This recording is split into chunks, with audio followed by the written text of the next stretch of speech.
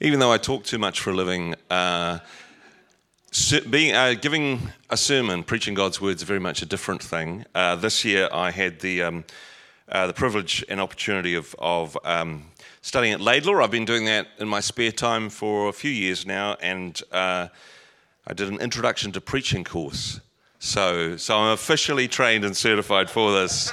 But there's a bit of a disclaimer there because I'm only new at this. I apologise.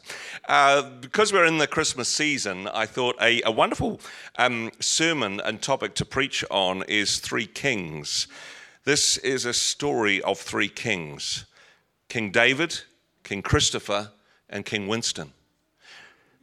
I wasn't sure how well a political joke would be with a new audience, but no, not those three kings. And honestly, not the ones from the Christmas Carol either, although more on them a little bit later in the story. This is very much a Christmas story. So as all good stories start, once upon a time, in the land of Judah, there lived a very bad king named Ahaz. Then one day, King Pekah of Israel and King Rezin of Aram plotted together to attack the king of Judah. We find this story in the Old Testament book of Isaiah, but Ahaz, Rezin, and Pekah aren't the three kings that I want to talk about either. Isaiah was a prophet of God, and he warned King Ahaz to change his wicked ways, but he also prophesied about three very different types of king that God had promised his people. Now, King Ahaz was a descendant of David. That's not David Seymour, it's a different type of David, who was one of the best kings that Israel had ever had. And many years earlier, God had made a promise to David. In 2 Samuel chapter 7, verses 12 and 13, God promised David an eternal dynasty. For when you die and are buried with your ancestors, I will raise up one of your descendants, your own offspring, and I will make his kingdom strong. He is the one who will build a house, a temple for my name, and I will secure his royal throne forever.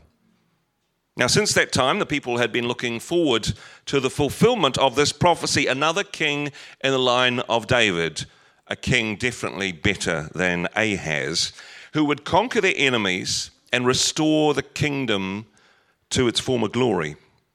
However, over the years, the opposite had happened. The kingdom had been split into two, and generation after generation of fighting each other and fighting their neighbors, both kingdoms spiraling downwards towards immorality, idolatry, and eventually exile. It's within this culture that the book of Isaiah is written. God's people crying out for another good king like David, to save them from their enemies, but also to save them from themselves. Isaiah talked about three very different type of kings who would fulfill that prophecy in very different ways. These are the three kings that I want to talk about today. Now, the first type of king is mentioned in, roughly the first third of the book of Isaiah, the first 37 chapters. He is a king in the line of David, a descendant of Israel's greatest king, but even better than that. He would be such a great leader, such a mighty warrior king that Israel would never be defeated. This is the king they were crying out for. According to prophecy, this king would establish an eternal reign. Now we know the famous Christmas verses from Isaiah, chapter 9 and verse 6. For a child is born to us, a son is given to us, and the government will rest on his shoulders, and he will be called Wonderful Counselor, Mighty God, Everlasting Father, Prince of Peace. His government and its peace will never end. He will rule with fairness and justice from the throne of his ancestor David for all eternity. What a powerful promise from the Word of God. This is the Christmas passage, of course. This is the one that ends up in the Christmas carols and on the Christmas cards, and this is what we celebrate at Christmas time. But just a few verses earlier, in verse 3, in fact, Isaiah talks about how God promises to enlarge the nation of Israel, and its people will rejoice. They will rejoice before you as people rejoice at the harvest, like the warriors dividing the plunder. This was the type of king that the people of Judah would have been expecting. A great king in the line of David who would unite their nation, would defeat their enemies, and would make Israel great again. They probably had that on hats, make Israel great again. I'm thinking.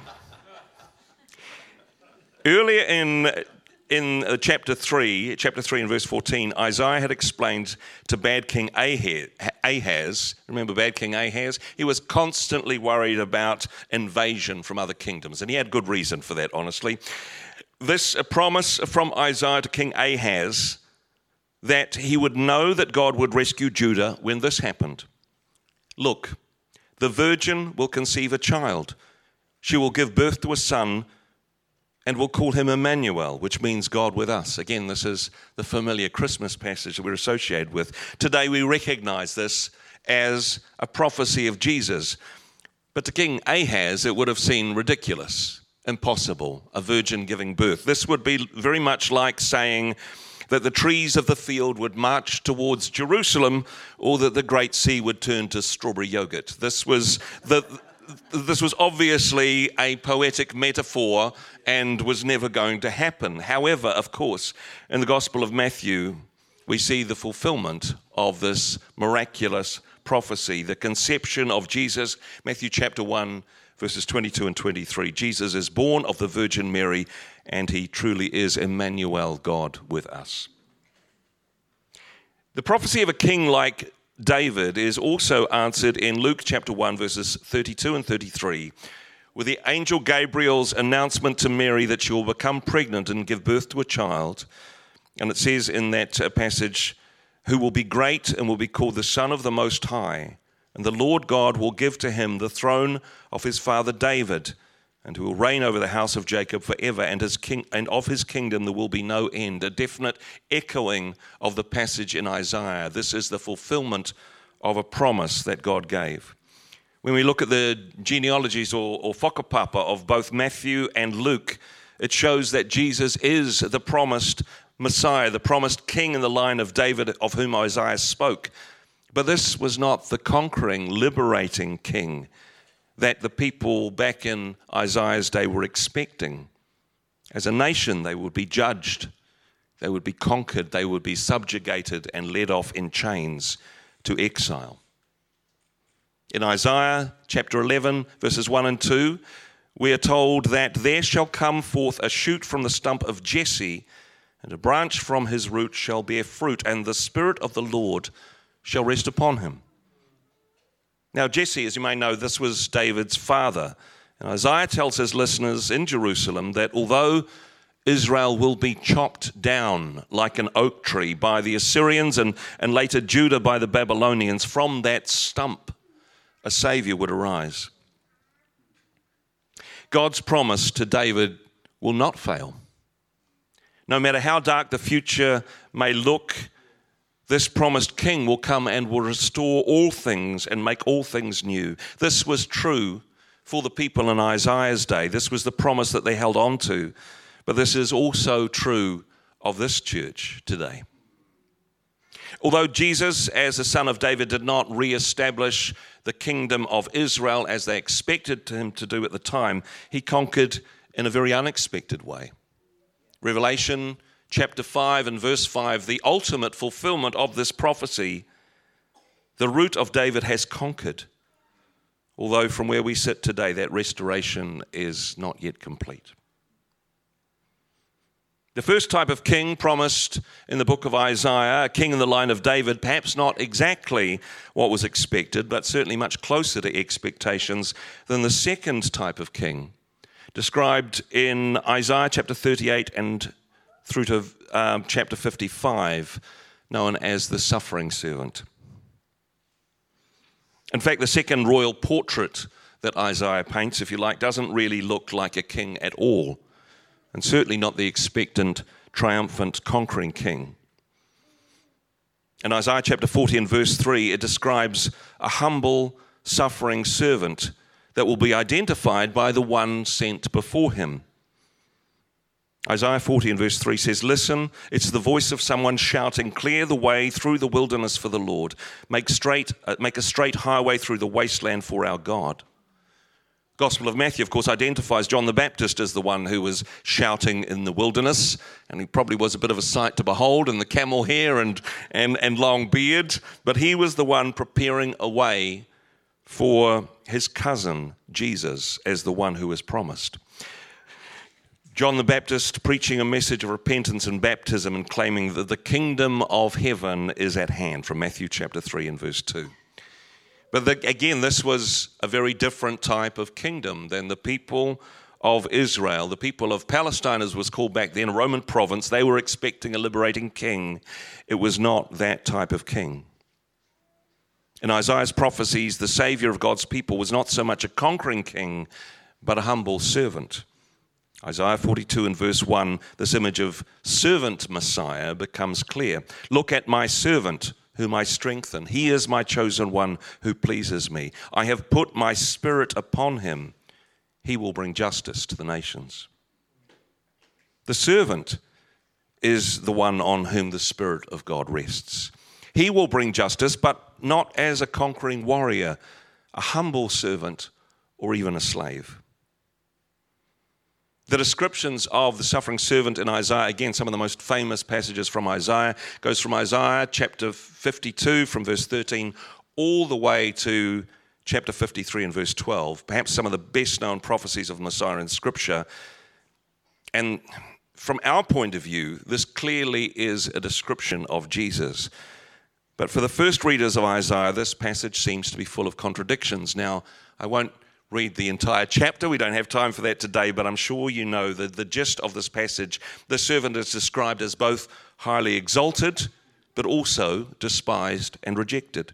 He is a man of sorrows, acquainted with grief, wounded and crushed for our sins, disfigured beyond recognition and poured out unto death. This is the king that God promised. The Apostle Peter described what Jesus accomplished on the cross in the words of 1 Peter chapter 2, verse 24, that very much echo Isaiah's prophecy. He personally carried our sins in his body on the cross so that we can be dead to sin and live for what is right. By his wounds you are healed. But death, of course, is not the end. The passage ends with the servant being rewarded for their sacrifice like a conquering hero, interceding for and bearing the sins of many. The suffering and sacrifice have a divine purpose, the redemption of all of humanity. The way in which Jesus was the fulfillment of this suffering servant prophecy is also described by Paul in Philippians chapter 2, verses 5 through 11. You must have the same attitude as Christ Jesus had. Though he was God, he did not think of equality with God as something to cling to. Instead, he gave up his divine privileges and took the humble position of a slave and was born as a human being when he appeared in human form. He humbled himself in obedience to God and died a criminal's death on a cross. Therefore, God elevated him to the place of highest honor and gave him the name above all names, that at the name of Jesus every knee should bow in heaven and on earth and under the earth, and every tongue declare that Jesus Christ is Lord, to the glory of God the Father. The challenge for us today, when we look at the suffering servant, is, as Paul says, we must have that same attitude of Christ Jesus.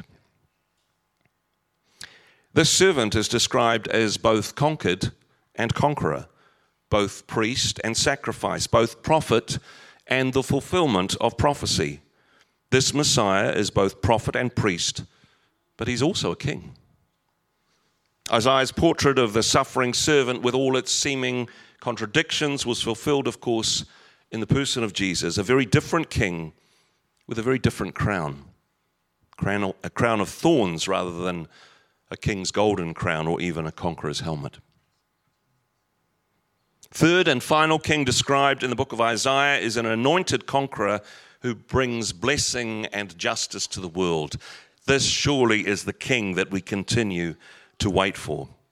This is more the type of king that God's people would have been expecting and praying for, an avenging warrior who would vanquish their enemies. The passage that first describes this character in Isaiah is Isaiah chapter 56 and verse 1. It begins with a promise. This is what the Lord says. Be just and fair to all. Do what is right and good, for I am coming soon to rescue you. This verse comes immediately after Isaiah's description of the salvation that the suffering servant makes possible, and seems very much in contrast with the sacrificing servant, this triumphant hero who's here to rescue us. But you'll notice this promise also comes with terms and conditions. Make sure you read the fine print. Whilst awaiting the rescue, we must do what is right and good. We must live out the justice and the restoration that we are praying for. There is a sense of now and yet not yet. We know that Jesus, the King of Kings, but he's also the suffering servant. We know that he has arrived, but we live in between times and are called to live just and holy lives as we await for our anointed conqueror. This king is described as the anointed one. Now, anointing, not something which we do often in a modern context, but was the practice of pouring scented oil over priests or kings to signify God's blessing upon them as holy and set apart for God's purposes. The meaning of anointed one is translated literally as Messiah in the Hebrew and as the Christ in Greek. The anointed one is the Messiah, is the Christ. This conquering king is anointed not only as a king, but a savior of all. The final prophetic statement in Isaiah about this Messiah king is found in chapter 61, verses 1 and 2. The Spirit of the sovereign Lord is upon me, for the Lord has anointed me to bring good news to the poor. He has sent me to comfort the brokenhearted and to proclaim that captives will be released and prisoners will be freed. He has sent me to tell those who mourn that the time of the Lord's favor has come, and with it, the day of God's anger against their enemies. These final prophetic words from Isaiah, of course, was read by Jesus at the very beginning of his ministry in his hometown of Nazareth in the local synagogue. We read in Luke chapter 4 that after he had finished reading, Jesus rolled up the scroll, handed it back, sat down, and with all eyes on him, Jesus said, "Today this scripture has been fulfilled in your hearing." Now, this is a bit of a mic drop moment, isn't it? Don't worry, I'm not going to drop the mic. It's a metaphor. But this is the one, Jesus is claiming to be the one prophesied by Isaiah, the anointed one, the Holy Spirit, the actual Messiah. But isn't this Joseph's little boy? We know this lad. He grew up in our area. And Jesus goes on to say that a prophet has no honor in his hometown, which is why it's great to be invited to other places to preach. I very much appreciate it. But still, this was not the Messiah they were looking for. Was Jesus really the one who was destined to set his people free from oppression, bringing both salvation and vengeance? It didn't make sense to the people at the time. It was still, yes, but not yet. He is the anointed one. He is the conqueror. And he will bring blessing and justice to the world. And this is already accomplished, but will only be fully realized when he comes again. And we were singing about this morning. Coming again at the end of time to judge the wicked and the righteous and to make all things new. In reading Isaiah, we've seen these three distinct portraits. If they were physical portraits on the wall, they might not even look like each other. And yet, these three distinct characters, these three very different kings, are Jesus, our Messiah, the anointed one. We see all three are in one. The New Testament makes it clear that Jesus is the Messiah, the promised king in the line of David, the suffering servant whose sacrifice brings salvation, and the anointed conqueror bringing justice and restoring all things. You remember the wise men, at the kings that I talked about at the beginning, not the politicians, the guys from the Christmas Carol. In Matthew's Gospel, they are, I suppose, the three kings, the Magi, or we three kings, of course, as the carol says. But honestly, we don't actually know from Scripture how many there were. The carol says there are three, and honestly, they probably weren't kings, but let's work with a metaphor here. It is recorded that they brought three gifts, and that they sincerely believed that Jesus was a king, worthy of their worship. One of them bought gold, which is the most appropriate gift for a king in the line of David. Another bought myrrh, which was an embalming ointment for someone who was beaten, bruised, and crushed. Finally, frankincense, an essential fragrance for the holy oil used by the prophets in anointing priests and kings. The Magi, perhaps without realizing it, were recognizing that Jesus was the three kings prophesied from Isaiah. This prophecy was fulfilled in this little baby in Bethlehem. Like all good stories, we started with once upon a time, and one day we will get to our happily ever after. But this is no fairy tale, and there is more story left to be told. So what do we do with all of this as we prepare to celebrate Christmas, the birth of what was the long-awaited Messiah King? Well, it's important to recognize where we're at in this story and also to recognize what part we all play in it. We look back to the life, the death, the resurrection of Jesus, the servant king. We look forward to the return of the king. It's a good title for a movie, isn't it? In the line of David as the anointed conqueror. Our great hope as believers is not only that Jesus died for our sins, but that one day he will return and make all things new. As we celebrate Christmas, the incarnation of Emmanuel, God with us, and await the conquering king, we live in the middle age, the age of the servant. While we wait for his triumphant return, we need to endure the trials and temptations of this still fallen world. Like Jesus, we must be humble. We must be suffering servants. The apprentice is not above his master, and the cross comes before the crown. But as Isaiah foretold long ago, the master is returning. In the meantime, we must live as people of faith, building the kingdom of God as we celebrate and await the return of our Savior King. Again, from Isaiah chapter 6 and verse 9, the government will rest on his shoulders, and he will be called Wonderful Counselor, Mighty God, Everlasting Father, Prince of Peace. One day we will see our Savior King face to face and also wear the crown of life. Amen.